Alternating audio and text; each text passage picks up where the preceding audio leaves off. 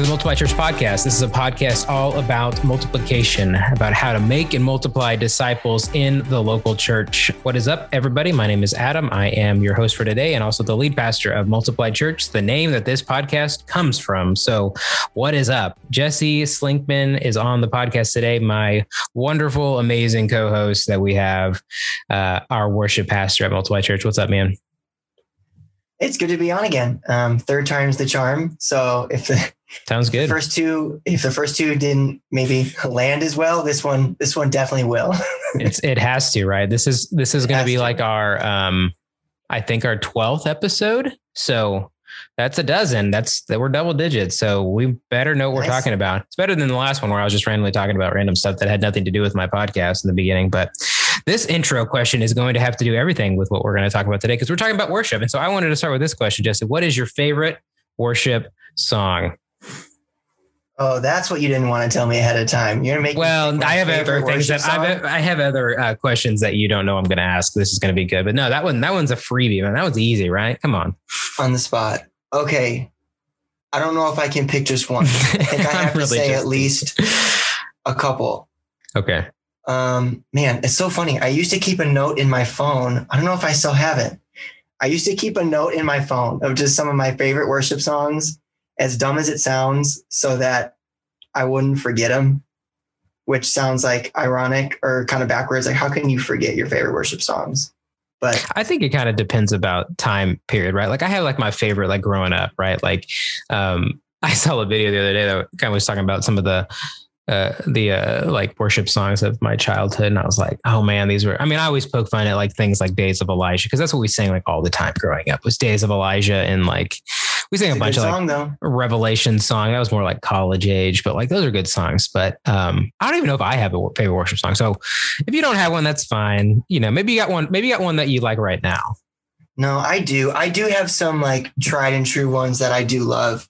So like Here For You from a couple years ago. I mean, that's probably from like 10 years ago at this point, more than a couple years, dating myself. But yeah, Here For You is definitely one of my favorites, just because it's so invitational, which we'll get to actually a little bit later on when we talk about our worship philosophy in this podcast.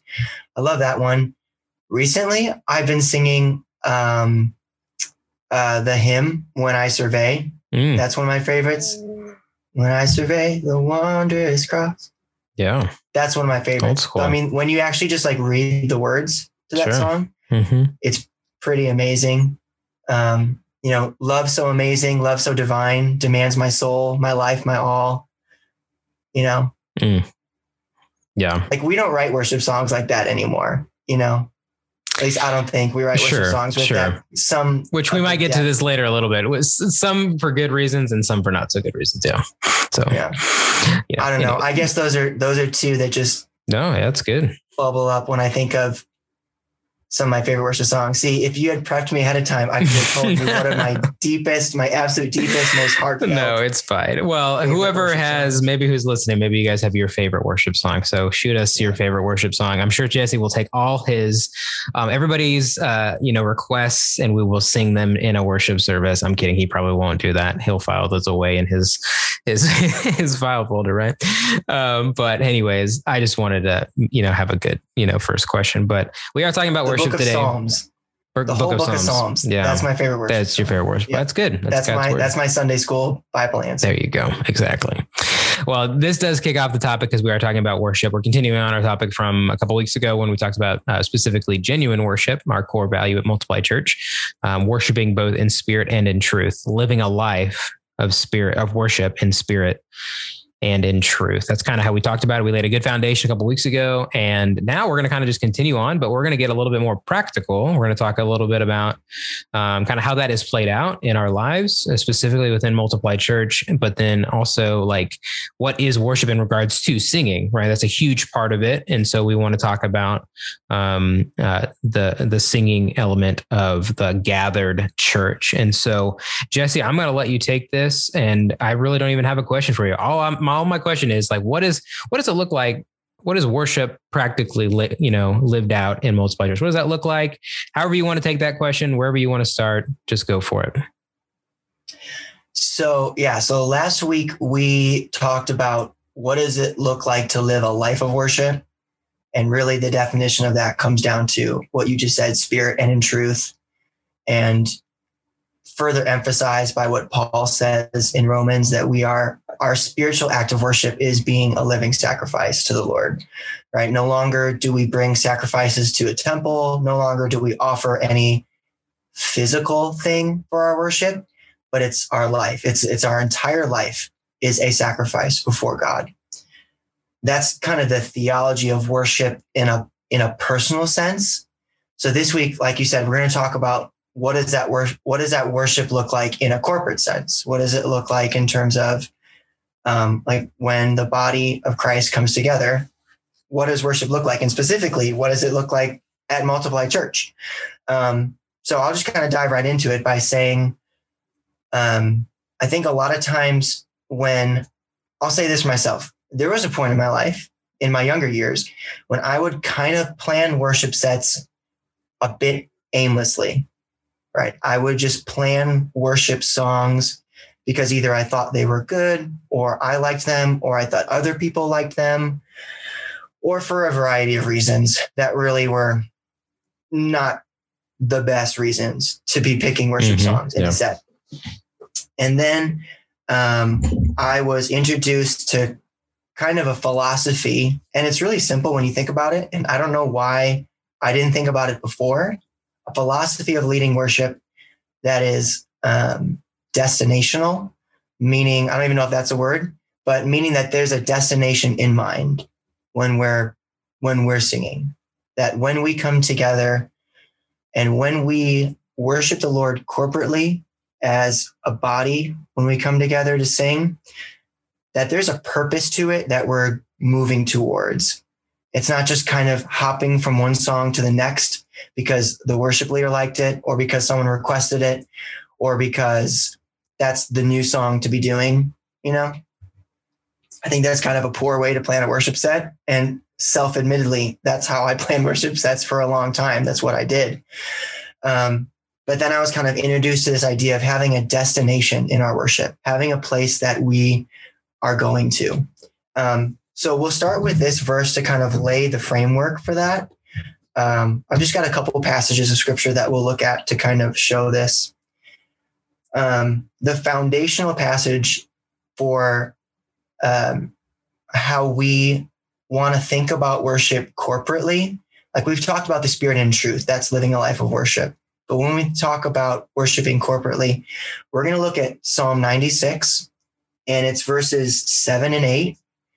And there's a key word that's repeated several times in this passage that really defines what I want our worship to be like at Multiply Church.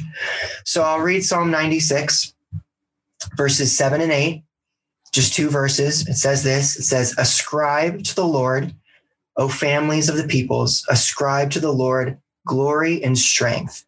Ascribe to the Lord the glory due his name. Bring an offering and come into his courts."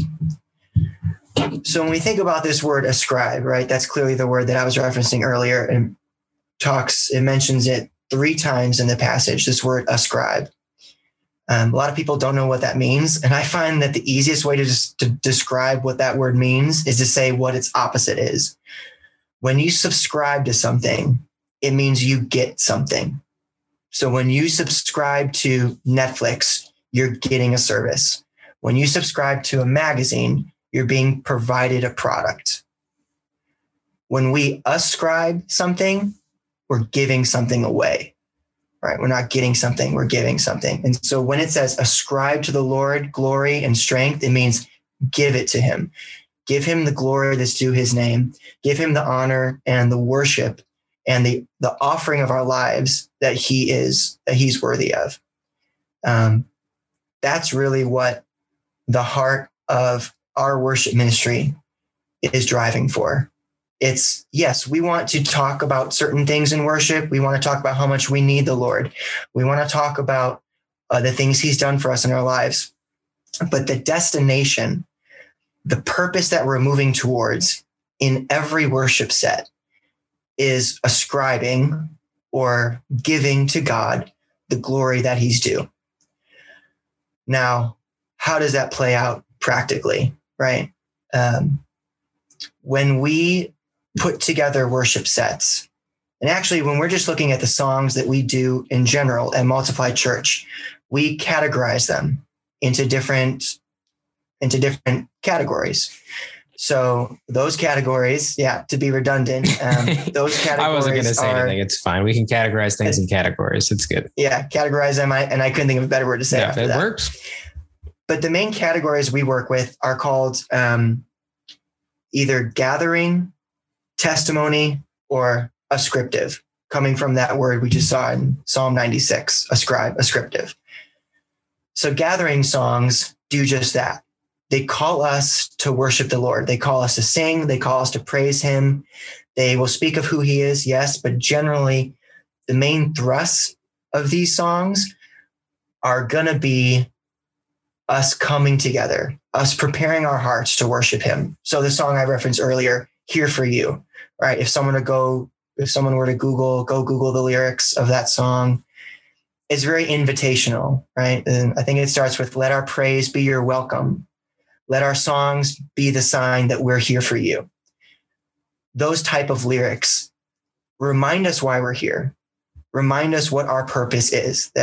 That's how we start our worship services, with that gathering element. Mm-hmm. Why are we here? What are we doing? Let's focus our hearts. Let's remind our souls of what it is that we want to do when we come together. And that is to praise him. So we remind ourselves why we're here. And then we move to the next category, which I mentioned is testimony. This is where we're singing of either what God has done in our lives in the past or what he's doing in our lives right now. So example of this might be something like, to use a really popular song, like Yes, I Will. I count on one thing, the same God who never fails. He won't fail me now. So yes, I will. I'll lift you high in the lowest valley. Yes, I will. Bless your name. I'll sing for joy when my heart is heavy, right? It's talking about how God has worked in our lives and how we're going to respond to that. That's a testimony song. The last category, the ascriptive category, is always less about us and it's more about him. So good example of this, a straightforward example of this would be, how great is our God, right? He's a name above all names. My heart will sing, how great is our God. He's the Godhead, 3 in 1, Father, Spirit, Son. It's purely and mostly driven about who God is. And that's what I would define as ascribing to the Lord the glory due his name. This kind of follows a pattern that in the Old Testament Jews would follow as they were to go up to the temple. They had these songs of ascent where they would be reminding each other why we're singing. So I think it's Psalm 92. It says, it's good to praise the Lord. It's good to give thanks to his name. They're reminding each other and themselves of why they're there. So we can see even in the Psalms, there's certain categories that the Psalms use. A lot of times the Psalms can be very introspective and they're testimonial. They're talking about how God has worked in the psalmist's life. So I would say that this isn't a framework that has to be followed. I have just found it to be one that's incredibly helpful and incredibly useful in helping us get to a destination. And so somebody might push back and say, well, why can't my destination be different than yours? I would say that really whatever methodology you follow in worship, that can kind of be free flowing.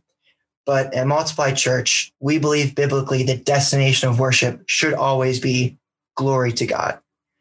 Someone might say, well, why? Why do you believe that that's the destination? Why can't I have a different destination in my worship sets? And I would point them to Revelation 5. And so this is really where we try to get to at every point, not at every point, at some point in every worship set. We need to have a place where we are giving glory to God for who he is and for what he's done. And I would describe this landing place in our worship set, this ascriptive place, as the foot of the cross and the foot of the throne, right? So we are either singing gospel truths about how Jesus has saved us or how worthy he is because he saved us. And a lot of times those are one and the same. If we look at a song like another popular example, "Oh, Praise the Name." I cast my mind to Calvary where Jesus bled and died for me. Oh, praise the name of the Lord our God. Praise his name forevermore. For endless days we'll sing your praise. It's just giving God that worship. It's giving him that honor and the glory. Revelation 5, verse 9. This is John seeing a vision of the Lamb, right? This is Jesus, the Lamb of God. And the angels and the saints sing around him. They say this song. So verse 9 of chapter 5, they sang a new song saying, "Worthy are you to take the scroll and to open its seals, for you were slain, and by your blood you ransomed a people for God." And John is seeing this. He's got this window into heaven, and he's seeing what is happening constantly. And it's this glory and praise to Jesus because of the cross, because of Calvary, because of the truth of the gospel. And so that's why we believe that eternity will be filled with this song. And so we want to be singing it here and now. And that's where we want to be going in every worship set. Now, how we get there might look different. It might be different, Sunday to Sunday, or we meet on Saturdays, but weekend to weekend, it might look different.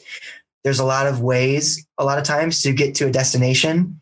I might plug into an address. I might plug an address in my phone and my wife's phone. It might take me two different ways to get there, but ultimately the destination is the same. And this is where we're going. It's Revelation 5. It's at the foot of the throne and the foot of the cross.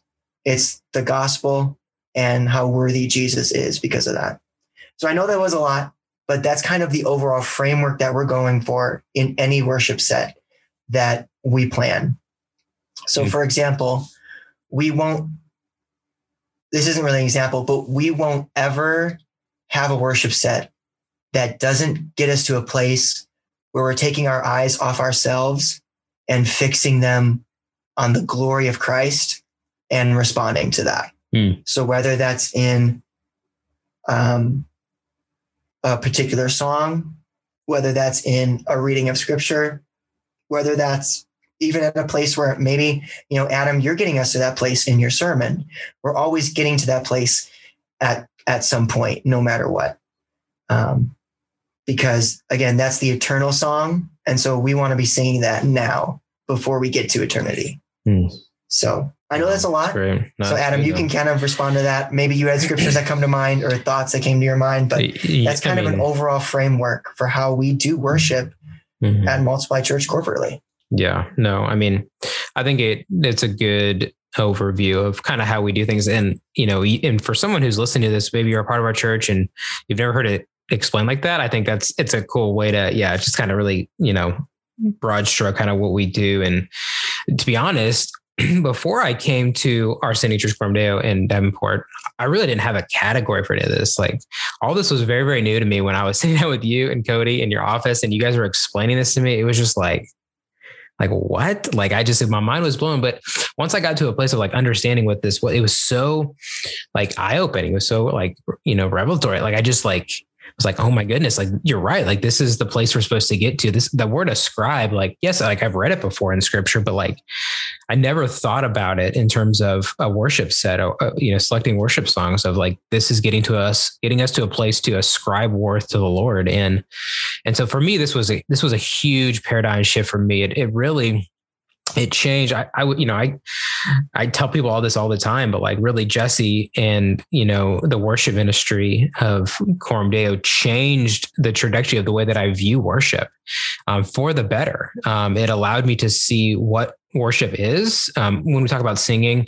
And and for me, like I said, it opened my eyes to like why we sing the songs that we do, because I was in the same boat you were, like growing up and getting in college, right? Student ministry or anything too in high school. Like you pick songs because it's popular.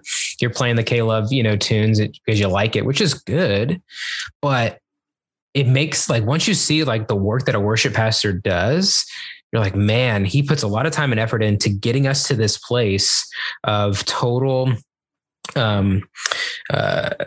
turning, if you will, our heart directed towards Christ. And when you were talking, it made me think of kind of the couple of phrases that we use in our church, which I don't know if you were going to get to or not, but like we use these phrases a lot, and you mention them a lot in our worship sets, is that we, every time we worship, our desire is to celebrate the gospel and is to magnify Christ. And I love those two phrases because, it paints a picture of what worship is. It should be celebratory. You are praising the name, like you mentioned. It should be something that you are excited about. And then it's all about exalting Christ. If we never mention Jesus and his gospel in a worship set or in a sermon, we are no longer the Church of Jesus Christ. And so like we have to get to a place where we are magnifying his name.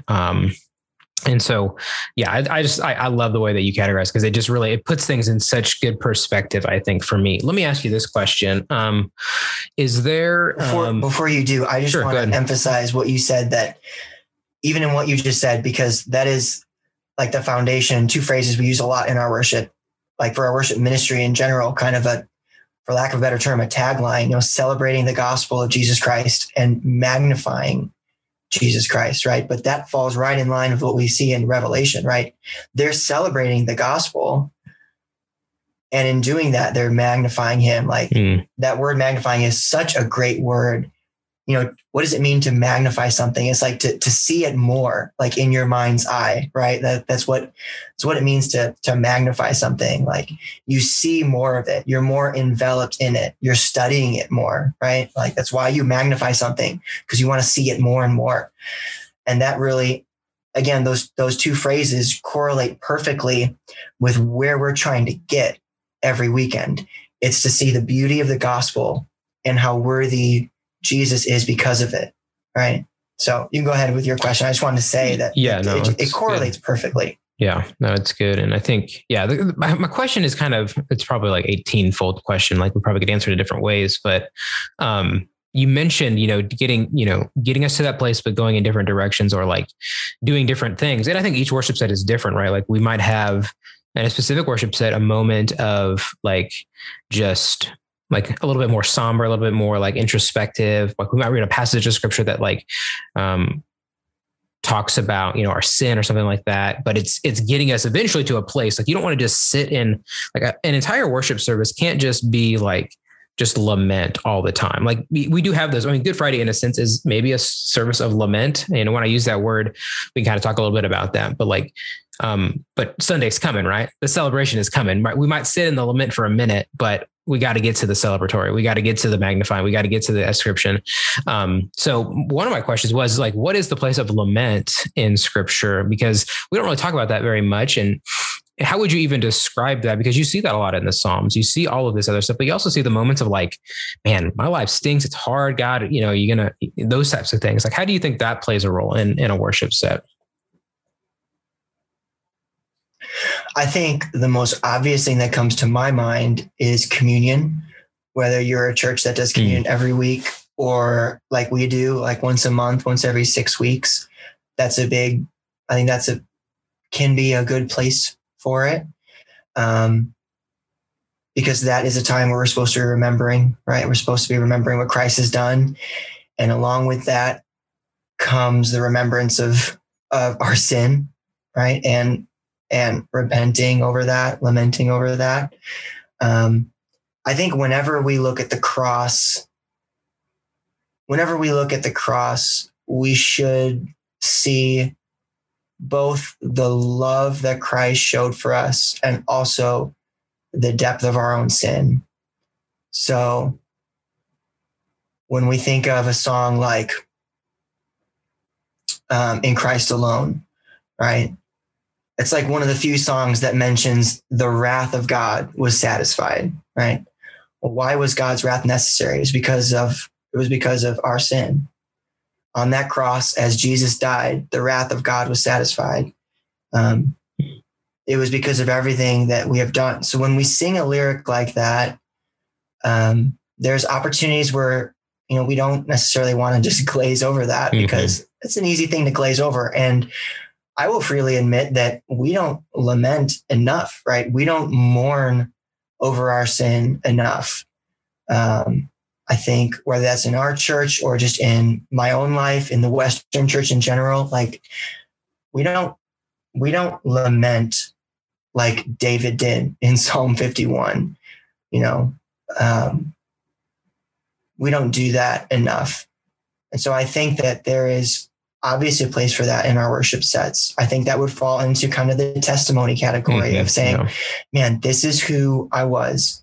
I was a sinner, but I've been saved by the grace of God. And now I want to respond to him. I want to give him glory. Yeah. That's kind of the trajectory of all of our worship sets. Well, not that it's not a hard and fast rule. Yeah. Like I said, there's different ways to get to the same address, but you might see different things, week to week as you're getting to the destination. But well, and that's what I was going to say is like, it depends, right? It's a phrase that I've used before, right? Sometimes we don't know how good the good news is until you realize how bad the bad news is. And sometimes I think you don't get to how great and celebratory the gospel is unless you have sat in,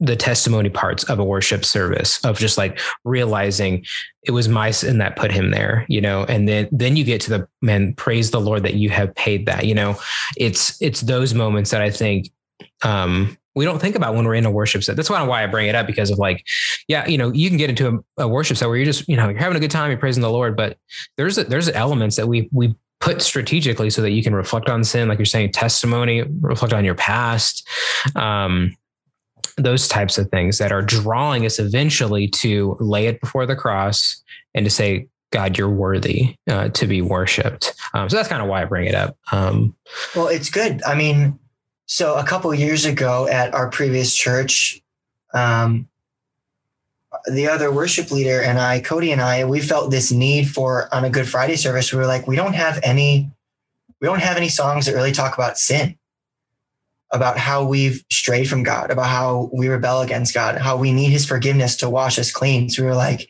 well, we have to write one. We need a song that talks about sin, and there's just not. So I think that just kind of shows that there's not a lot of grieving over iniquities, right? There's not a lot of grieving over the ways that we violate God and his law. And it should, right? Like we were talking last week, worshiping in spirit and in truth. Well, we're not worshiping anymore by offering sacrifices and offerings. We're worshiping by spirit and truth because God has written his law on our hearts, right? He's written his Torah on our hearts. And so when we break his law, it should break our heart, right? And so we should have a place in our services where we are recognizing our own sin and repenting of that, but yet turning to Jesus as the forgiver, as the redeemer. Yeah, absolutely.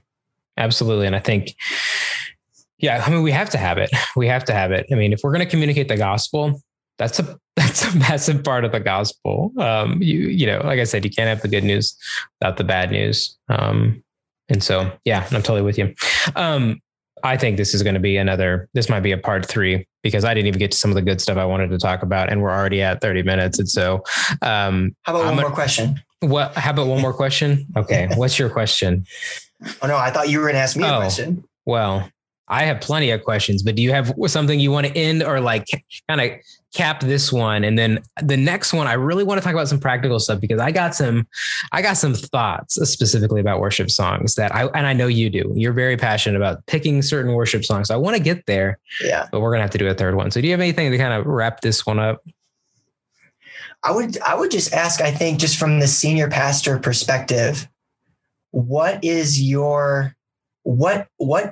fuels you during our times of worship? Like, if you had to look at one of those categories, what fuels you during our times of worship? Or maybe it's not a particular song. Maybe it's, I don't know, something else. Like, what's invigorating for you about our worship services, as the as the lead worshiper. Did I call you senior pastor? I meant to say lead pastor. It's fine. I'm not so used to saying senior pastor, lead pastor. Yeah. But that's a great question. What about our worship? Yeah. What about our worship, invigorates and excites and compels you to keep, doing what you do? Yeah, I have a couple answers, but I want to say first too, Jesse does, you do such an incredible job of getting us to this place. And I think even just how you laid it out, you don't realize you're doing this when you're in a worship set because you're just taking us on that journey. You're taking us on that place. And so just kudos to you, man. Like you've shown me so much about worship in worship ministry over the course of these last couple of years. And so I just wanted to mention that. But yeah, I think for us, for me, I think there's two things that probably get me the most when we're talking about singing and worship songs. I would say it's definitely the ascription for sure of just the moments of total hand raising moments of just it is just me and God right now. And coming out, especially coming out of a worship or out of a sermon. I think for me, I love the songs leading up to worship because obviously they get my heart ready. They get my heart prepared to deliver God's word, which is an act of worship. That is not, I mentioned that several times before in our services that we're continuing in worship when we get up and preach. But for me, obviously the beginning songs are great. Those first 3-4 songs that lead us to that place of opening God's word. But the thing I love the most is how we handle our closing song. To me, the function of a good closing. So when I say closing song, for you're not familiar, it's the song after the sermon, the song we end on. The way that I describe it to people, and I don't know if you would describe it this way, but I describe it as the exclamation point to God's word. It's the reverberation of a cymbal that just keeps going. Like God's word was just proclaimed, and it is just another note that is just putting an exclamation point on the end of it. And I think I always view, this is why I take closing songs very, very seriously. And this is why I try to give Jesse as much thoughts that I have, if I have any, on what I would like to see in a closing song, because I think it's a continuation of the sermon. Actually, it actually helps with application. I've preached sermons before where I felt like that was a total dud, but the song was so well positioned that it made some elements in God's word come alive. That's happened so many times where I've been preaching, and then you hit this song that right after, and it's like, wow, that just amplified that passage even more. And so to me, it's the closing song that gets me every single time.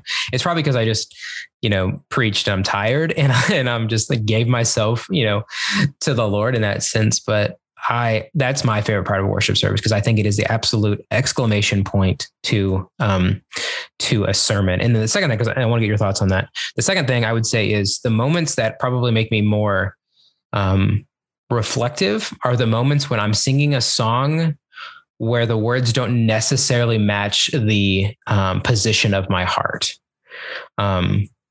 So it's almost aspirational in a sense. So take a Yes, I Will. Sometimes, no, we don't. Let's just use it in that. Sometimes we just don't want to.